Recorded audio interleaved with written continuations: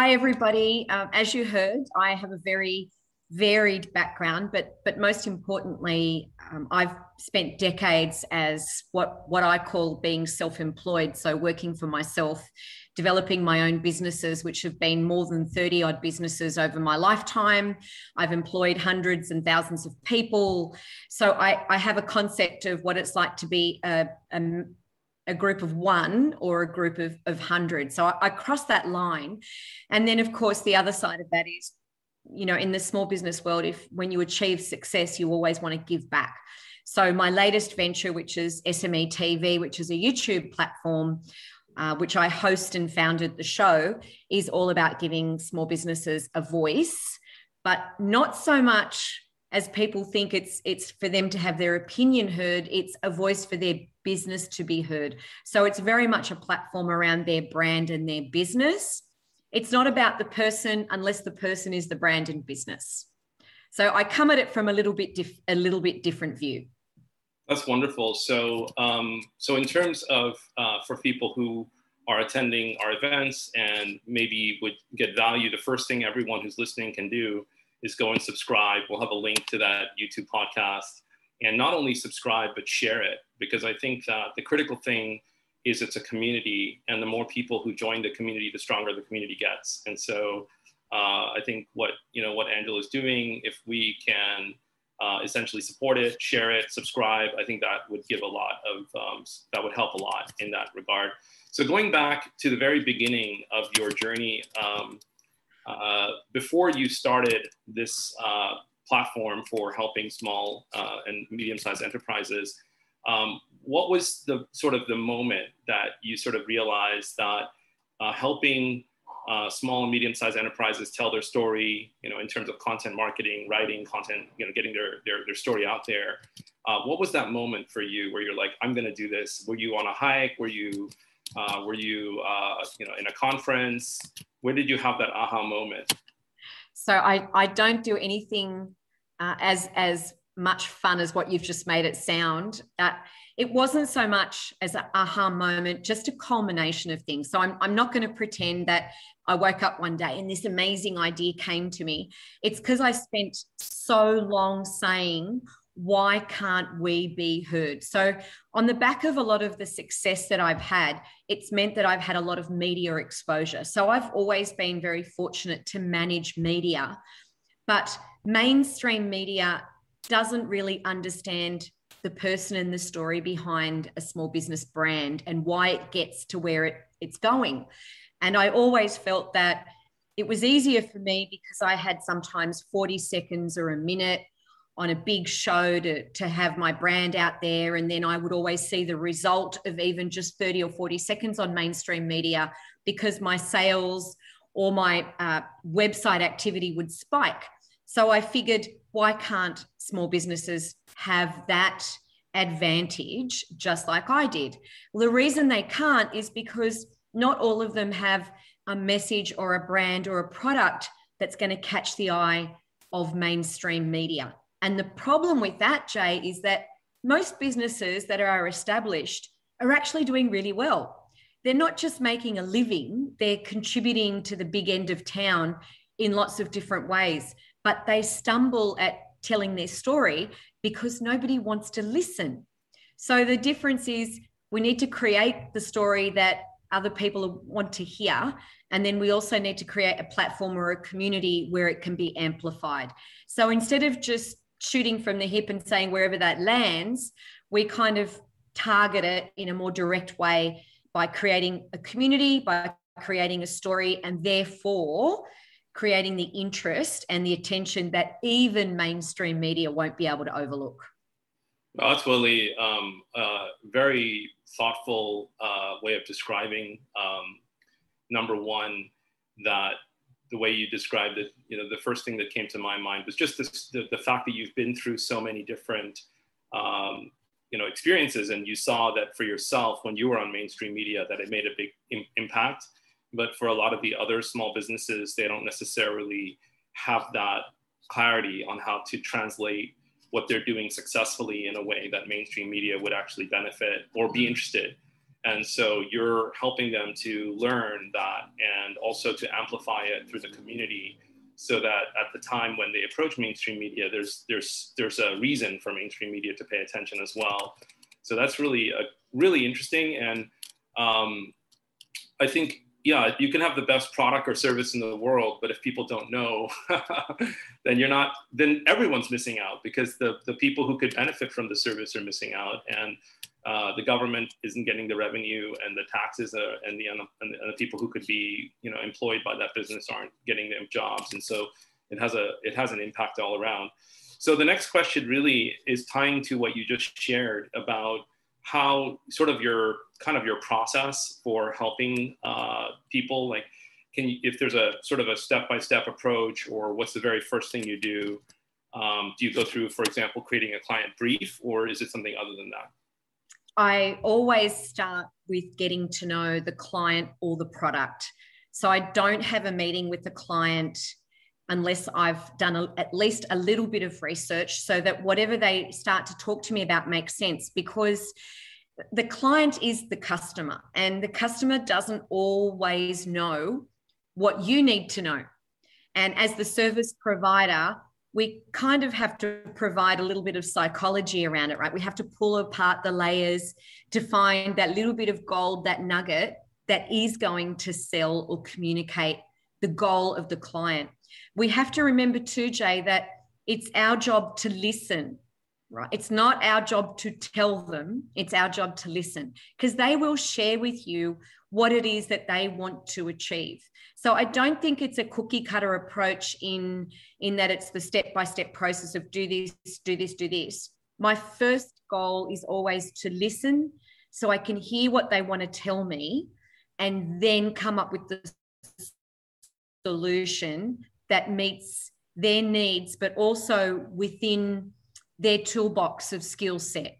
So not every client is going to tick every skill set box. You're not always going to find a client who can present well to media, or who's got this fascinating story, or whose product solved world hunger, or can find water in the desert. They're not going to be like that. So it's our job as content providers to find that little bit of gold that will communicate a story that off the back of we can sell their product. Yeah, I think it's really nice that you emphasize listening. And I think that people really, if as someone who can help small businesses, they would have also a sense that you're really looking for the gold in what they're sharing. And I think one of the challenges that you sort of hinted at is that a lot of small businesses, and there's a book we can allude to called E12. I think you've probably heard of that book. Yep. But they are experts, and very deep experts, maybe in all of the things they have to do to create that result. But in that, all the things that they do, they may be missing, like, what is the thing that is really interesting, that one or two sentences that could summarize the value they can provide or the problem they can solve. And they'll start to talk about all of the other things.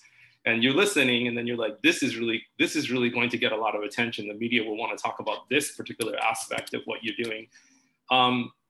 So some of the other questions we have are, in terms of your perspective and how you work, what do you think about the brand of the companies you work with, and what are some sort of your approach in terms of helping the client clarify their brand and get that across on different channels like social and so on? I think a lot of clients can get easily intimidated when you start to talk to them about their brand or their message, because sometimes you see like a shutter come down over their face, because they feel like they've got a question from you that they don't know what the right answer is, and you're looking for the right answer.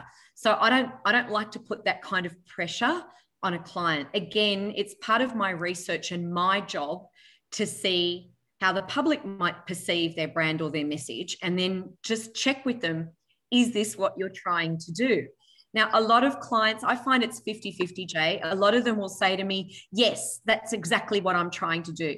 Then I might say to them, well, I don't think you're being really clear in it. Or I'll say, great, I understand that. Now, what else do you want to do? So they're not looking for you to judge. they are looking at you for answers. So I want to really highlight that point, Jay, that the client is looking to you for answers. If you think your client is going to give you those answers, then you're not doing your job. Because if they had all the answers, they wouldn't need you. If they could do everything, again, they wouldn't need you. So they're not sure exactly. They come to you for a reason because you're a specialist in that area. So you need to make their journey from start to finish as easy and as streamlined as possible. And that comes back to my original business, because I've spent most of my life in hospitality, which is about customer service. So I take that with me into every business. So if there's no customer service, you're not going to keep your client happy. And that's what we have to start and finish every transaction with, is that, including the actual client's story to their market, because it's always going to be about that. Well, I think there's a few really interesting things that you've shared. And I think that one of them is, in a sense, having a way of listening and communicating with clients, and that the way that you're listening and communicating is as important as the what, that what is being shared. Because the way that you're describing it, Angela, is that you really provide essentially a place for the client to get their own clarity, and for them to go through a process where they're not feeling judged, and they're able to have somebody who's really on their side, and really they feel like they're being supported through the process. And you mentioned a little bit about how that could feel when someone goes into a really well-run hospitality experience, and you feel supported when you go into that. You feel like people are there to really take care of your needs. And so I think that as an expert, this is the thing that a lot of people maybe don't know, is that as an expert, you can't come off as judgmental or impatient. You really need to give that client the chance to feel like they're important, and what they're saying is important, and give them a chance to share and listen.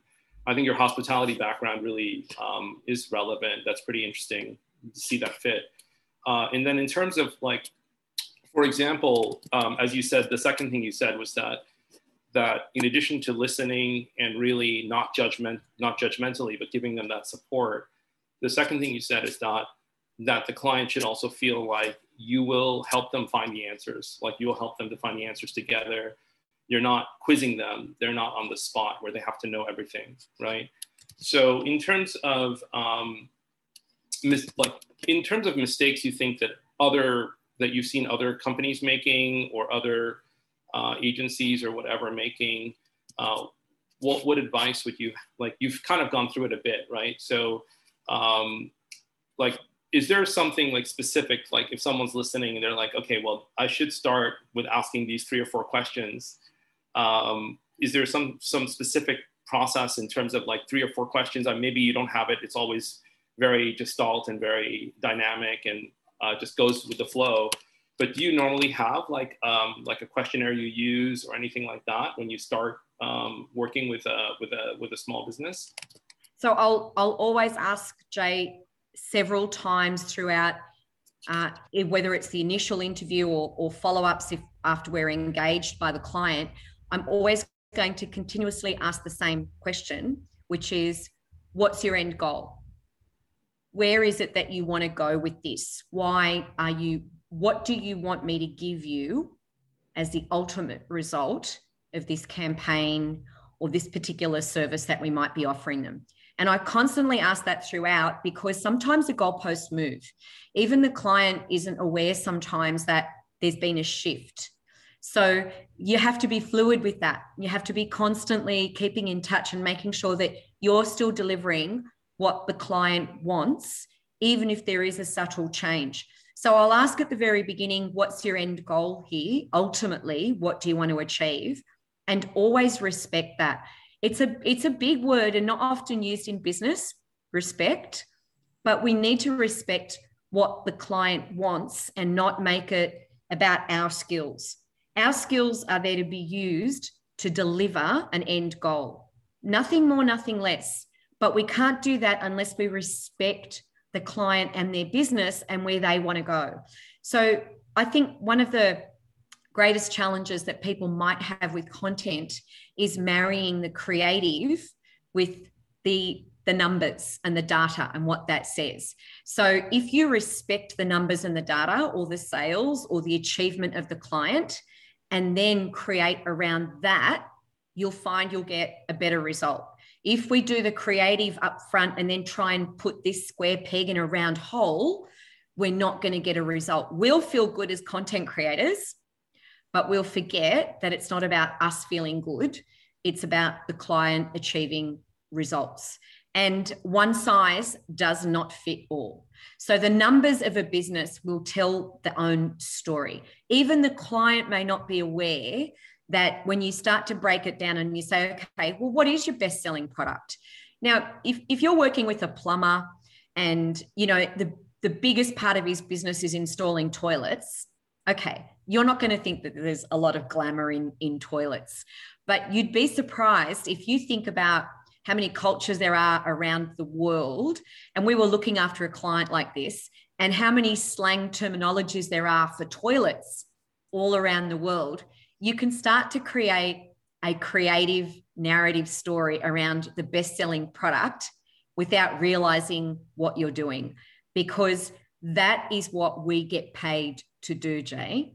It's to create and sell the best story we can for the product that's going to make the best impact for the client. Yeah, I think there's a few things, Angela, that you've really highlighted.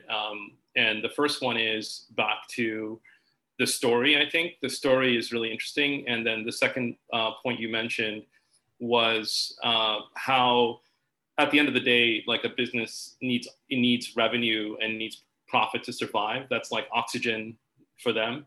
So if we can look at, as you mentioned, the data side, and look at how what we do as creatives can help that business owner have a better profitable business and have that revenue more stabilized or even growing.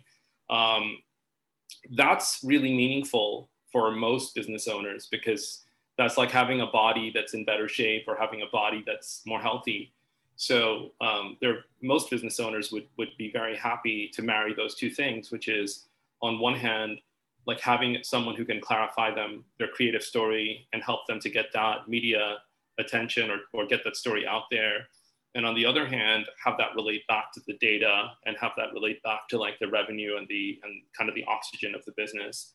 And I think that's kind of an encapsulation of a little bit of what you're sharing. So just to summarize where we are, and then we can like go to the next step in the call. So Angela has introduced herself as someone who really is would you call yourself a consultant, or how would you refer to yourself? So yes, I am a consultant when it comes to content and how we might use that. But I'm primarily a business owner myself. So I think it's because I am one. I know how to relate and communicate with other business owners in terms of our ups and downs, low points, high points, but also the product. Because, Jay, not much changes in every business. And you would appreciate your background. The profit and loss sheet on any business all comes down to data and numbers. You can't see the soul of a business on a P&L. That you have to look for somewhere else. But what you can do with a P&L is grow, borrow money, invest, acquire. So important, right? But without the soul, you don't get the other. It's our job as content creators to bring those two together. And that's what I do in my business every day. I just help everyone else do the same thing. Okay, awesome. And in terms of that, Angela, if somebody wants to say engage with you, are they engaging with you through your agency, or are they engaging through you as a consultant? Depending on their need. Okay. But it could end up being both, because they marry together. So my target's always been customer service, but the business changes around that. So different products. I never give up any of my businesses. So they're all there hovering in the background. But my goal is now to help SMEs have a voice and a platform and a community where they can expand their business, because I don't believe there's many platforms that actually is there for the beginning and end of the content. And we can either take their existing content and amplify it or create stuff from scratch. And do you have from your point of view, do you work with written content as well as, for example, photos and videos, or are you more in one or the other? So my first love, funnily enough, is the written word. So I've been writing almost all my own content myself over the decades for me as a business owner, because I always felt, you know, sometimes when you ask someone to write the content for you, it's easy because someone else does it, but it doesn't always have that personal flair that I've always been looking for to represent my brand. So I've always wanted it to be my voice that comes through. And that's not easy for anyone to translate in terms of getting an expert on board. But experts need to find out what the voice of the brand is. So that we can all do to some degree. So I guess because I've felt a great love for the written word and how it makes you feel, then my next love went to audio. So in the early days, it was all audio podcasting. So the sound, it's a very intimate sound, Jay, when you hear someone in your head. It's a relationship of just you and the person that's talking. So you're able to really communicate in a different way. A lot of the drama, people hear how happy you are or how sad you are. So that the story can be told on a whole other level. And then, of course, now we've come to, you know, full circle with it being very visual. So now we're about telling the story in a visual way. And the visual way is either done through video, like what we're doing now, or it's pictures, or it's clips, or it's a story that tells a story from a picture that's not really about the story. So it's that indirect way when we kind of look at things. So I, without any shame whatsoever, exploit my baby nieces and nephews all the time for small business stories because they're small. So because they're little, the little things that they do to me represents what small businesses do. So my 3-year-old nephew finds creative ways of reaching things he can't reach. You know, I've seen him push chairs over and then put books on a chair and then put a box on the books on the chair, thinking that that's going to hold his weight. And goodness knows that if we weren't there to catch him, it would be a different story. But he never focuses on those little bits. It's just the end goal. And that's what small business owners do. So in terms of how we tell the story, it's, you know, you've got to be creative about what medium you use. But again, I'm going to caution and use the wise words of an older person here. It has to be within the toolbox of your client. There's no point giving them a Spielberg production of video if they can't maintain that brand look for them. You have to think of the client. Yeah, I think the first thing you said, which was really a good starting point, was that you love writing and that you write for your own businesses, and you write for your own brand. And I think that's really interesting to have you start there, because for a lot of people, they think writing is no longer relevant, or it's like, just skip it. And so I think that it's nice that you started with that. And I think that you mentioned a few of the other ways that people can get to know you through voice and through video and so on. But I do think that writing has a lot of power. And I think also the other thing that I think is interesting is that when people are searching, because we run an agency, SEO and Google agencies, digital agency, when people are searching and they find that you have written about a topic or a concern that they're looking for at that moment, you're really reaching people at the right time. And if you've taken care and really created something that's helpful, that can be tremendously valuable in terms of shifting their perception of what's possible for them, or helping them in a real way, to solve their problem. And so, and then they get to know you as well and start to trust you. And what's nice about that, in terms of the written content, is it's very scannable and people can consume it in many different places. And once you write something, you know, it has a lot. There's a lot of different aspects to that. I think that's really interesting. I love that you started off talking about that you write, and I think that's great. And I think personally that writing is also a way for people to get better over time, because it's something that once you practice it and you have that practice, or even if you work with a writer or you work with a writing agency, it can build up. You know, it can also build up, and that's something that we can discuss, you know, maybe in a future time, but how different written content can support each other. And so, you know, people come and they see one thing and they see another, and so on. And to some extent, I think YouTube, as you're working with now, is also similar to that. If they watch one episode and they really like it, then they can subscribe and share, and they can start to watch more and more and tune into you over and over. I think it's interesting what you say, Jay, because no matter what medium you look at, and even if you, you know, understand the data behind video analytics and how that's exponentially growing in terms of the way people present content, you still always kind of come back to, you know, putting the words on the screen as well, because people don't always hear video content, but they watch it. So when you can, you know, add the subtitles as well, again, it still comes back to the written word. Yeah, so exactly. Every medium, you know, you always need the written word first, even if you're transcribing the content, you know, of an interview, or YouTube loves for you to put content underneath for people to read. There's a reason for all of that. So as you said, it's SEO optimization. It comes back to data and numbers and searching. You know, without that, we have nothing, right? So still the written word is going to be as important. So don't forget, kids at school, learn to write.